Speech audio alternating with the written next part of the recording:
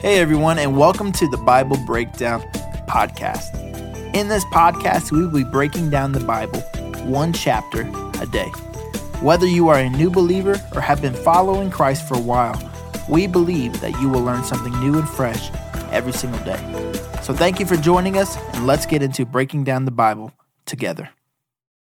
Well, hello, everybody. Welcome back to the Bible Breakdown Podcast with your host, Pastor Brandon. Today, 1 Kings chapter 9. And if I were to give this one a title, it would be Things Take Time. Matter of fact, things take longer than we usually think they do. We're going to get into that in just a moment. But as always, if you like what we're doing here, make sure you like, share, and subscribe to YouTube channel. Make sure you are leaving us a 5-star review on the podcast. And I have gotten into a habit the past few days of reading something over and over again that we're getting from the two. I'm not going to do that every day, but I wanted to kind of help you understand that every time you leave us a comment, every time you leave us a 5-star review, we do read them, and I'm very thankful. And we've had a few of you that have been asking about the merch, the t-shirts, the different things, and we would like to hear from some more of you. We have enough people that are saying they're interested, then we will start trying to get some t-shirts together and all of that. So make sure you comment on the video, you go to the Bible Breakdown discussion where they're doing an amazing job doing devotions every day, and you let us know how you're engaging with God's Word, and also let us know if you would like to have some merch. And if we have enough people, we'll do it, okay? All right. Well, if you want to get your Bibles out to 1 Kings chapter 9, remember what's been going on. David turned the reins over to Solomon, and Solomon starts this building campaign. And he spends 7 years building the temple. It was an amazing feat. It was awesome. He spends 14 years building his house. There was probably some overlap there, but not completely. And most of us just kind of getting it all done. And all that time, other things are happening as well. And then they have this wonderful dedication ceremony where he prays this awesome prayer to God. The glory of the Lord comes. And now we have what happens next. And it's amazing to think that because, I don't know if you're like me, but I love watching movies. And it's amazing to think how long things take that we don't always realize. Like in movies, over the course of 2 hours, they go from everything's fine to then the universe is about to be destroyed to everything's fine. Like in 2 hours, all that happens. What we don't always realize is life doesn't really happen that way. Life takes a lifetime. It takes a long time. Therefore, sometimes we can get really impatient or really discouraged or just weary when things take a while.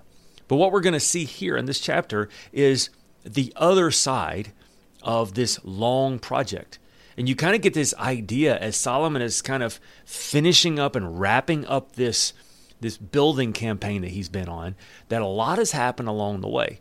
And it's a wonderful reminder to all of us that it takes a lifetime to build a lifetime. We're going to read this and we're going to see, and I wonder as we reflect on this, do we sometimes struggle with impatience in the process? Do we struggle sometimes to wonder if we're ever going to get there? Well, Solomon would be one of the first people to tell us, you will get there, but it's going to take a little longer than we probably realize. So if you're ready, let's jump in. 1 Kings chapter 9, verse 1 says this. So Solomon finished building the temple of the Lord as well as the royal palace. He completed everything he had planned to do. And then the Lord appeared to Solomon the second time as he had done before at Gibeon. And the Lord said to him, I have heard your prayer and your petition. I have set this temple apart to be holy, this place you have built where my name will be honored forever. I will always watch over it, for it is dear to my heart. As for you, if you will follow me with integrity and godliness, as your father David did, obeying all my commands, decrees, and regulations, then I will establish the throne of your dynasty over Israel forever. For I made this promise to your father David. One of your descendants will always sit on the throne of Israel.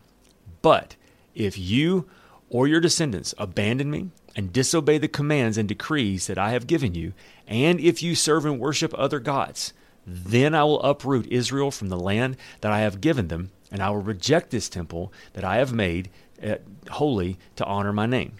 I will make Israel an object of mockery and ridicule among the nations. And though this temple is impressive now, all who pass by will be appalled and will gasp in horror. They will ask, why did the Lord do such terrible things to the land and to this temple? But then they will answer, because his people abandoned the Lord their God, who brought their ancestors out of Egypt, and they worshipped other gods instead of bowed down before them. and bow down before them. That is why the Lord has brought all these disasters upon them. It took Solomon 20 years. You hear that? 20 years. That's half of his reign. 20 years to build the Lord's temple and his own royal palace. At the end of that time, he gave 20 towns in the land of Galilee to King Hiram of Tyre. Hiram had previously provided all the cedar and cypress timbers and gold that Solomon had requested. But when Hiram came from Tyre to see the town Solomon had given him, he was not at all pleased with him. What kind of towns are these, my brother?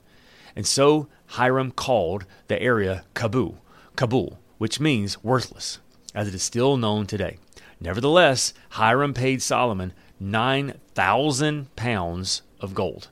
This is the account of the forced labor that King Solomon conscripted to build the Lord's temple, the royal palace, the supporting terraces, the wall of Jerusalem, and the cities of Hazor, Megiddo, and Gazer.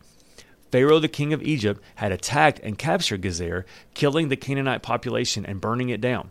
He gave the city to his daughter as a wedding gift when he married Solomon. So Solomon rebuilt the city of Gazer. He also built up the towns of Lower Beth Horon, Baalath, and Tamar in the wilderness within his land. He built towns as supply centers and constructed towns where his chariots and horses could be stationed. He built everything he desired in Jerusalem and Lebanon and throughout his entire realm. There were still some people living in the land that were not Israelites, including Amorites, Hittites, Perizzites, Hivites, and Jebusites. These were descendants of the nations whom the people of Israel did not completely destroy. So Solomon conscripted these as slaves, and they served as forced laborers to this day.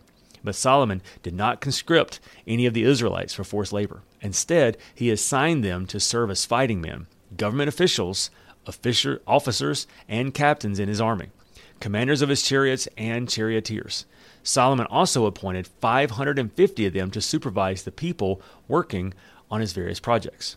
Solomon moved his wife, Pharaoh's daughter, from the city of David to the new palace he had built for her, and then he constructed the supporting terraces. 3 times each year, Solomon presented burnt offerings and peace offerings on the altar that he had built for the Lord. He also burned incense to the Lord, and he finished the work of the building of the temple, and King Solomon also built a fleet of ships at Hezron Geber, a port near Elath, and in the land of Edom along the shore of the Red Sea. Hiram sent experienced crews of sailors to sail the ships with Solomon's men. They sailed to Ophir and brought back to Solomon some 16 tons of gold. So we kind of see that after everything is over, the world kept moving. Everything kept moving.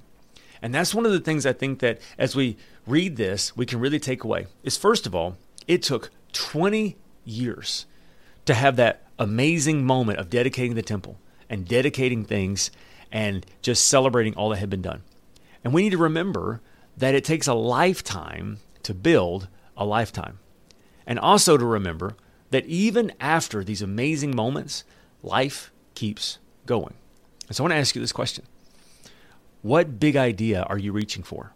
Maybe you're reaching for the idea of you want to raise your kids to be godly men and women one day. Maybe you want to have a healthy, thriving marriage. Maybe you're trying to grow a business, or you're trying to get to a certain financial place of financial independence. There's 1,000 things that you could feel like that God has put in your heart to reach after. And sometimes it feels like it's just another day away. Sometimes it feels like it's a lifetime away. Well, here's the thing. It takes a lifetime to build a lifetime. But if God's truly given you that dream and you're faithful to that dream, it will happen. But here's the last thing, is to make sure that you always remember who's first.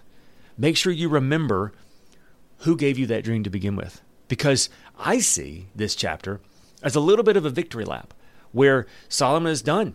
So he starts to live his life. And he's starting to, he's finished building his house. And so he moves his wife into that house, and he's finished his dealings with Hiram. And Hiram didn't really appreciate the towns. He's like, yeah, thanks for nothing, my friend, but he still did. And he's got all these things going on, and he just starts moving on. But as we're going to see in the chapters ahead, after this, it seems as though Solomon starts to kind of not have as much direction. There's some things. And if the wisest man to ever live, other than Jesus, starts to struggle after the dreams come to pass, then I think we should be very careful too, to make sure we remember and realize that it takes a lifetime to build a lifetime. And so we take one step at a time, and to make sure our ultimate goal is not just to complete the temple. Our ultimate goal is to continue to grow in our relationship with God, because that will never end. That has got an endless amount of excitement and joy and adventure. Because here's the thing. One day, God willing, our kids will grow up and they'll move on. One day, we'll want to retire. So the job's not going to matter anymore. And if your identity is attached to your children, if your identity is attached to your job, if your identity is attached to any of those things, well, what happens when those seasons change? You're going to be devastated. But instead, you realize that building that legacy is going to take a lifetime, but then make sure that legacy doesn't have an end point in the moment, but that it's about something that's so much deeper. Something to think about as we go through our day today. Let's pray. Father, thank you so much for today. Thank you that you're with us and you're for us. I pray today, Lord, that you'll give us a constant idea and a satisfaction and a contentment to know that we're on the right path, we're going the right way, but then to give us, Lord, I hate to use the word patience, but patience to realize it's okay that it's taking a long time.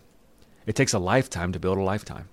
But then also help us to remember that our ultimate goal is not to build a temple. It's not just to raise kids. It's not just to do the thing.